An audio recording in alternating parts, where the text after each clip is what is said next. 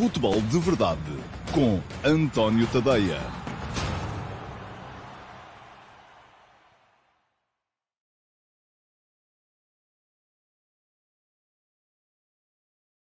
Olá, muito bom dia a todos. Eu sou o António Tadeia. Este é o Futebol de Verdade número 200. Hey, festa, pronto, acabou. Foi um bocadinho de festa que tivemos direito. Foi este, não há mais. Também não sou muito de celebrar este tipo de coisas. Vamos para a frente. Futebol de Verdade número 200. Edição para quarta-feira, dia 26 de agosto de 2020.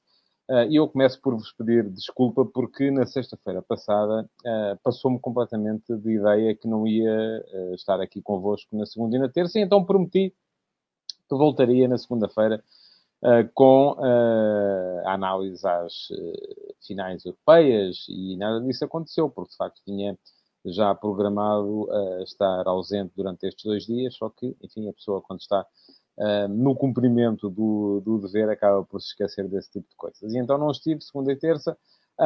Vou passar aqui muito brevemente ainda hoje sobre as finais europeias para que a coisa não fique esquecida. E vou depois rapidamente atacar os temas do dia, que também são, do meu ponto de vista, particularmente importantes, sobretudo porque vou estar a olhar para aquilo que é o futuro, não só do futebol, mas do desporto e até mesmo da próxima geração de portugueses que aí vem, porque eu acho que sem desporto não há saúde. Essa é a minha visão das coisas. Há quem pense de maneira diferente, mas pronto, é assim que eu penso. Já vou um bocadinho tarde para mudar de ideias no que toca a isso. Bom, primeira questão, tenho que vos lembrar que podem deixar perguntas. Quem quiser pode deixar perguntas nas caixas de comentários. O Futebol de Verdade está hoje em direto no Facebook, no Twitter, no YouTube e no meu site, no antoniotadeia.com, através do meu canal de Dailymotion. Aparentemente estamos com uns probleminhas de Instagram, portanto peço desculpa. Enfim, quem está no Instagram não vai estar a ver, portanto, mas de qualquer modo fica aqui um pedido de desculpas para quem está eventualmente no Instagram, porque não tem hoje possibilidade de ver o Futebol de Verdade. Há aqui um problema de incompatibilidade de plataformas que vamos tentar resolver rapidamente para voltar a estar lá em direto no Instagram também todos os dias. E, portanto, quem estiver a ver em direto e mesmo quem veja depois em diferido, pode deixar perguntas nas caixas de comentários, aquelas que forem julgadas mais interessantes pelo Sérgio Santos e pelo Vítor Hugo Carmo, que são quem me está a assistir hoje nesta edição do Futebol de Verdade, vão aparecer aqui em baixo, inseridas na transmissão. Eu poderei até responder a algumas em direto, se delas me aperceber, e se vierem no seguimento do raciocínio que eu estou a explanar. As que não ficarem selecionadas ou que não aparecerem hoje vão ficar aí reservadinhas para que eventualmente possam entrar na edição do próximo sábado do Q&A. Esta semana há menos 2 dias de Futebol de Verdade, portanto há apenas 3 dias para selecionar perguntas do Q&A. A probabilidade de uma pergunta ser selecionada aumenta. Portanto, vamos lá, toca a deixar perguntas nas caixas de comentários. Não tem que ser sobre os temas que são anunciados para hoje, pode ser sobre qualquer tema que tenha a ver com o futebol. E, enfim, não tem que ser, pode ser para perguntar a minha opinião acerca de alguma coisa, para esclarecer alguma curiosidade, alguma tema que por aí haja, e cá estarei para vos ajudar nessa matéria. Portanto, já sabem, podem deixar perguntas. Quem quiser pode também deixar já o seu like nesta edição do Futebol de Verdade. Pode já partilhá-lo, porque assim até pode ser que os vossos amigos ainda o vejam em live também e possam também eles aceder à edição do dia e também eles deixar perguntas, quem sabe, não é? Portanto, há sempre essa possibilidade. E então, vamos lá, muito rapidamente, entrar pelos temas do dia, começando por um que não estava anunciado, mas que já tinha sido prometido, que foram as finais europeias. Gostei mais do jogo da final da Liga Europa. E não tem a ver com o número de golos. 5 golos e apenas um golo no outro. Tem a ver com a emoção, com a alternância, com a dúvida relativamente ao vencedor. Podem agora dizer-me também, houve dúvida na final da Liga dos Campeões. É verdade. O PSG podia perfeitamente ter feito o golo. Mas, de qualquer modo, fiquei sempre com a ideia, na final da Liga dos Campeões, que o Bayern era mais forte e que acabaria por impor a sua força naquela partida. A final da Liga Europa foi renhida, acabou por ser uma vitória do tal futebol de posse que estava aparentemente a perder gás com as últimas derrotas, sobretudo do Barcelona e do Manchester City, na Liga dos Campeões, mas acabou por o Sevilha se sagrar vencedor, e justo, diga-se, da Liga Europa, criando uma crise gigantesca do outro lado, com aparentemente aquilo que parece ser uma birra de António Conte, que agora diz que quer ir embora, que tem mais que fazer, enfim. Veremos se vai ser assim ou não. Depende também um bocadinho, pode ser um bocado ali de pressão, para que o proprietário do clube lhe dê ainda mais meios para ele poder fazer frente à armada da Juventus, mas também às outras potências do futebol europeu. Depois, na final da Liga dos Campeões, um jogo mais fechado do que seria de esperar. As duas equipas com algum receio de errar. Acabou por se impor a maior força do Bayern, com um golo de Kingsley Coman. Enfim, não terá sido um jogo extraordinário, não terá sido um jogo daqueles para ficar na história, mas de qualquer modo acabou por ser a consagração justa, do meu ponto de vista, daquela que foi a melhor equipa europeia do ano. O Bayern, sobretudo depois do regresso do futebol após a pandemia, não deu hipóteses a ninguém. Diz o Tiago Dona que na primeira parte o PSG fez duvidar desse domínio, falharam 3 golos feitos, o Neuer esteve imperial. É verdade, sim senhores. O Neuer foi, do meu ponto de vista, o melhor jogador em campo. Grande exibição do Manuel Neuer, muito bem também o Thiago Alcântara. Importante a contribuição de Coman na segunda parte, porque fez o golo, porque era ele que estava a ser o jogador mais a cair em cima de Kjaer quando saiu. Do outro lado, gostei muito de Herrera. Herrera parece-me que fez um jogo extraordinário. Mas o jogo acaba por ser, ao fim e ao cabo, um adiamento naquilo que se prometia, que era a consagração do melhor jogador do ano 2020. Eu acho que as coisas correndo como correram, o Bayern ganhou. Há neste momento, fundamentalmente, 2 homens em disputa para a posição. Lewandowski do Bayern e Neymar do Paris Saint-Germain. Neymar perdeu, fez um jogo fraco, do meu ponto de vista. Foi um jogador a menos na equipa do PSG. Parece ter acusado ali a pressão. Será possível que Neymar, sempre que chega a este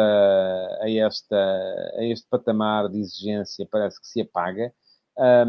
Mas do outro lado, Lewandowski também não foi absolutamente imperial. Aliás, viu interrompida a série de jogos consecutivos a marcar na Liga dos Campeões, ficou a 2 da melhor série de Cristiano Ronaldo, fez 9, Cristiano tem 11.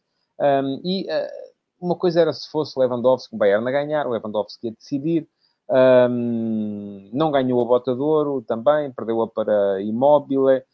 E acaba por não ser decisivo na final da Liga dos Campeões. Já se sabe que se olha muito para estes jogos e, portanto, aquilo que eu acho que aconteceu é que há aqui um adiamento da definição daquele que pode ou não vir a ser o melhor jogador do ano em 2020.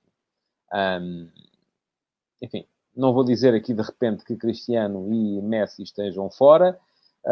Não estão. Estariam se tivesse havido uma demonstração absolutamente impactante de Neymar, de Mbappé ou de Lewandowski. Nenhum dos três foi o homem do jogo e, portanto, creio que os meses que aí vêm até ao mês de dezembro poderão ainda interferir na escolha do melhor jogador do ano. Não me parece que a coisa esteja atribuída e que Lewandowski seja desde já favorito incontestável. É favorito, sim, mas vai ter que continuar a pedalar no início da próxima época. Já está. Portanto, acabou uma época, já está a outra a decorrer, já há jogos em França, nomeadamente, já começou o campeonato e, portanto, este ano não há defesa, já houve defesa suficiente naquele período até enquanto o futebol esteve interrompido por via da pandemia. Bom, arrumada a questão das finais europeias, deixem-me falar-vos um bocadinho de Messi. Aliás, eu escrevi sobre o tema hoje de manhã. Messi, para quem não sabe, fez ontem chegar por fax. Parece que ainda há uma instituição em Espanha, o tal Burofax. Enfim, em Portugal acho que já ninguém manda fax a ninguém. Posso estar enganado, eu já não mando um fax há uns 10 anos. Mas em Espanha parece que aquilo ainda existe, parece que ainda é uma instituição. E Messi fez chegar ao Foco Barcelona por fax a confirmação daquilo que já suspeitava e daquilo que eu próprio já teria dito pessoalmente a Ronald Koeman, é que não quer continuar. Há ali ainda uma nuance para resolver, que tem a ver com o contrato de Messi. Messi tem no contrato uma cláusula liberatória que lhe permite sair a custo zero se for acionada anualmente até ao dia 30 de junho. Ora, 30 de junho já passou, já estamos a 26 de agosto. Não só já passou, como já passou quase há 2 meses. Mas os advogados de Messi entendem que, como o futebol esteve interrompido, como a pandemia implicou que a época fosse prolongada, aquele 30 de junho é, por assim dizer, a personificação do último dia da época. E, portanto, como a época foi prolongada, ainda vai perfeitamente a tempo que pode, na mesma, sair a custo zero. Não acha isso o Barcelona? Eu acho que isto vai dar ainda borrasca e da grande, a não ser que acabem por chegar a acordo. Mas aquilo que me interessa mais, neste momento, são outras duas nuances. A primeira é o que é que vai acontecer a Messi. Ora bem, toda a vida achámos que Messi era flor de estufa, não é? Só jogava no Barça. E muita gente o acusa disso, precisamente. Ele nunca ter tido o ímpeto de viajante de Cristiano Ronaldo, a vontade de se colocar à prova em novas realidades. Ronaldo saiu muito cedo, tal como Messi saiu muito cedo do Rosário, saiu até mais cedo do que Ronaldo, para o Barcelona. Ronaldo saiu muito cedo do Sporting para o Manchester United. Depois, quando era um rei em Manchester, não hesitou em ir para Madrid. Quando era um rei em Madrid, não hesitou em ir para Turim. E vamos ver se fica por aqui. Messi não. Messi esteve sempre em Barcelona. Muita gente duvida que ele seja capaz de ter sucesso fora daquele contexto muito específico. O que acontece é que, neste momento, eu acho que Messi já acha, ou o seu inner circle já acha que o contexto o penaliza mais do que o favorece. E aquilo que foram as eliminações do Barça na Liga dos Campeões nas últimas 3 temporadas, há 2 anos contra a Roma, na época passada contra o Liverpool, numa reviravolta histórica em Anfield Road, e agora este ano em Portugal, em Lisboa, com aqueles 8-2 do Bayern, terão deixado Messi muito descrente num clube que já falhou quando não lhe deu o Neymar para o acompanhar, que era isso que ele queria, que voltou a falhar aparentemente, no entender dele, na contratação de Kika Setien, depois na contratação de Ronald Koeman para o substituir. Portanto, parece-me que Messi já começa a achar que o entorno o prejudica mais do que o beneficia. E, portanto, estará disposto a ir pôr-se à prova. Agora, a questão, também há outra interpretação para isto, é que tudo isto não passará de uma pressão para que Josep Maria Bartomeu, o presidente do Barça, cujo mandato terminará no final desta época, que aí vem, não desta que acabou agora, coloque o lugar à disposição e convoque eleições antecipadas. Porque, enfim... Mas isso já não ia levar à mudança de treinador, em princípio, não é? Portanto, e Koeman, o tal discurso de Koeman para Messi, que Messi não terá gostado, dizendo que tinham acabado os privilégios dentro do balneário, esse já não volta atrás. Messi, além disso, obviamente, se houver eleições convocadas para os próximos tempos, e julgo que lá como cá também haverá prazos estatutários e não se pode convocar eleições para depois da manhã, todo este mercado acabaria por ser prejudicado e, portanto, o Barcelona dificilmente constituiria uma equipa à altura, até porque já começou a libertar gente, não é? Portanto, um dos casos parece que está a apoquentar Messi, parece que tem a ver com a dispensa de Luís Suárez, de que Messi não terá gostado de nada. Ora bem, portanto, o que é que quer Messi? E eu hoje escrevi sobre isso um bocado, quer impor-se como poder de facto dentro do Barcelona, e ele já é poder, aparentemente, ou melhor, poder de facto ele parece que já é. Agora poderá querer impor-se como poder de direito no Futebol Clube Barcelona, e ser ele a pôr e dispor, além de treinadores, também presidentes, colegas de equipa e por aí afora, ou quer, pura e simplesmente, sair dali para fora e que o deixem estar à vontade e ser feliz de outra maneira qualquer. E há muitos sítios onde ele possa ser feliz, a começar pelo Manchester City de Pep Guardiola, que com certeza o acolheria. A questão aqui agora depois tem a ver com a maneira como isto se vai fazer, não é? Porque das duas, uma. Se a ideia de Messi é sair para expor a direção e voltar, até poderia voltar com Guardiola, mas não estou a ver o Manchester City a bater para chegar a acordo, porque isto... não acredito que nenhum clube contrate Messi sem ter a certeza de que ganha em tribunal. Porque se perde em tribunal são 700 milhões de euros, que lá estão na cláusula de rescisão. E ninguém se pode dar a esse luxo por um jogador de 33 anos. Portanto, acredito que quem quer que seja vai ter que conversar com o Barça. E conversar com o Barça pode levar a um gasto sempre superior aos 100 milhões e algo que pode também, de facto, começar a pôr a mexer o mercado. Aquilo que pode acontecer a seguir quem investe, com certeza não estará a investir para que daqui a um ano ou dois, Messi, imaginemos que era o City, Messi e Guardiola estivessem a voltar para o Barcelona, no sentido de já corremos daqui com quem queríamos, agora vamos lá resgatar o nosso clube do coração. Bom, tudo isto vão ser questões para acompanhar nos próximos dias. Com certeza que a coisa vai evoluir e se vai perceber melhor o que é que acham de um lado e do outro. Para já, quem quiser ler, tem literatura sobre o tema no antoniotadeia.com. No último passo de hoje, às 8 da manhã, o tema foi precisamente esse. Portanto, quem quiser pode, de facto, seguir isto por lá. Ora bem, último tema, e aquele tema que dá título ao Futebol de Verdade de hoje, tem a ver com o futuro e com aquilo que aí vem. E isto tem duas ramificações. A primeira, para a presença do Benfica na final da UEFA Youth League, que ontem se jogou e que o Benfica perdeu com alguma infelicidade, diga-se, contra o Real Madrid. 3-2, com um penalti falhado, com uma bola na barra, enfim, conforme disse, alguma infelicidade. Parece-me que o Benfica está a começar, enfim, isto é obviamente brincadeira, mas está a começar a estender aos escalões jovens a maldição de Bela Gutmann, que disse que o Benfica nunca mais seria campeão europeu desde que ele de lá saiu, e a verdade é que o Benfica nunca mais foi campeão europeu de séniores, e já esteve na terceira final da UEFA Youth League em uma das 7 edições, e 3 vezes o Benfica foi o finalista vencido. Acaba por ser a única vitória portuguesa na competição. Pertenceu ao Futebol Clube do Porto na época passada. O Porto venceu o Chelsea. Já houve depois também, quero daqui desde já dizer também qual é a minha opinião, acho lamentável a publicação de redes sociais que o Futebol Clube do Porto fez a seguir, porque não faz nenhum sentido estar enfim, gabar-se de ter ganho uma competição no dia em que o rival a perdeu. Isto é a conversa para as pessoas aí nos cafés, não é? Conversa para as instituições. Bom, em relação ao jogo, dizia-me aí o Gabriel Viana que, relativamente à final da Youth League, a lesão do Marwan Embaló na segunda parte pode ter sido determinante no desfecho do jogo. Eu acredito que pode ter sido importante, naturalmente. Porque o Marwan Embaló é uma das figuras desta equipa do Benfica. A outra, que me enche mesmo as medidas, é, de facto, o Gonçalo Ramos. Mais 2 golos ontem.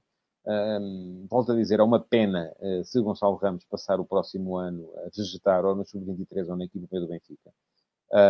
Parece-me que deveria, com certeza, ser aproveitado de outra forma. E se não for no plantel principal, o Benfica devia, de facto, pensar na possibilidade de ceder por empréstimo Gonçalo Ramos para que ele pudesse jogar num patamar competitivo superior à segunda liga, porque me parece ser um jogador que pode dar muito ao futebol português nos tempos mais próximos. De qualquer modo, um jogo é um jogo, perdeu-se, enfim, o Benfica perdeu, podia ter ganho, o Futebol Clube do Porto no ano passado ganhou, parabéns ao Futebol Clube do Porto pela vitória do ano passado. Aquilo que me interessa olhar neste momento é que em 7 finais Portugal esteve presente em 4. 3 perdidas pelo Benfica, 2014 contra o Barcelona, 2017 contra o Red Bull Salzburg e 2020 contra o Real Madrid. A outra ganha pelo Futebol Clube do Porto em 2019 contra o Chelsea. Só a Inglaterra tem tantos finalistas como Portugal. Teve o Chelsea que perdeu em 2019 com o Porto, também o Chelsea que perdeu em 2018 com o Barcelona, mas depois o Chelsea ganhou em 2015 ao Shakhtar e em 2016 ao Paris Saint-Germain. Sempre o Chelsea, aliás. Portanto, 4 finalistas portugueses, 4 finalistas ingleses, melhor que Espanha, com 3 finalistas, e depois aquilo que houve mais foi um finalista austríaco, um francês e um ucraniano. Ora bem, o que é que isto me diz? Que a formação em Portugal continua em altas, não é? E aqui não quero sequer chegar às questões que tenham a ver diretamente com o Benfica e com a política de Jorge Jesus, que quer jogadores consagrados e que, enfim, cada um sabe as linhas com que se cose e, de facto, é muito mais... O papel do treinador da equipa principal é ganhar, não é amanhã, é hoje. Não é daqui a 3 anos, é agora, é este ano. E se calhar ele acha, e se calhar com razão, que fica mais salvaguardado se tiver jogadores consagrados, se a SAD tem dinheiro para os ir buscar, enfim, eu até admito que esta seja uma política, porque também há outra questão a ter em conta, é que a aposta na juventude, que muita gente reclama, acaba por sair furada muitas vezes, porque quando os jogadores começam a estar no auge do seu potencial, é quando vêm clubes estrangeiros buscá-los, porque eles já começam a querer ganhar demasiado para aquilo que em Portugal se pode pagar. Portanto, Enfim, não tenho aqui uma receita para, de repente, dizer, não, aqui o melhor é fazer assim, é apostar nos miúdos. Não, o melhor é apostar nos consagrados. Eu continuo a achar que o melhor é apostar nos melhores jogadores. E quanto melhores jogadores um plantel puder ter, mais possibilidades tem de sucesso. Pelo menos no curto prazo. E o futebol é um momento, conforme dizia e já disse muitas vezes, acho que esta frase é do Manuel José, o futebol é sempre o momento, é sempre agora, é sempre isso que interessa. Se houver, volto a dizer, paciência para esperar, eventualmente por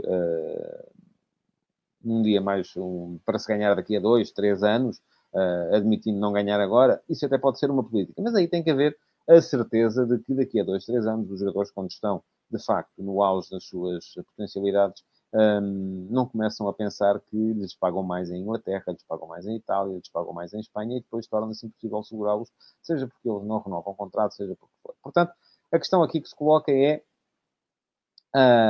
ainda bem que a formação em Portugal está a ter tão bons resultados. E, conforme dizia também aqui um dos nossos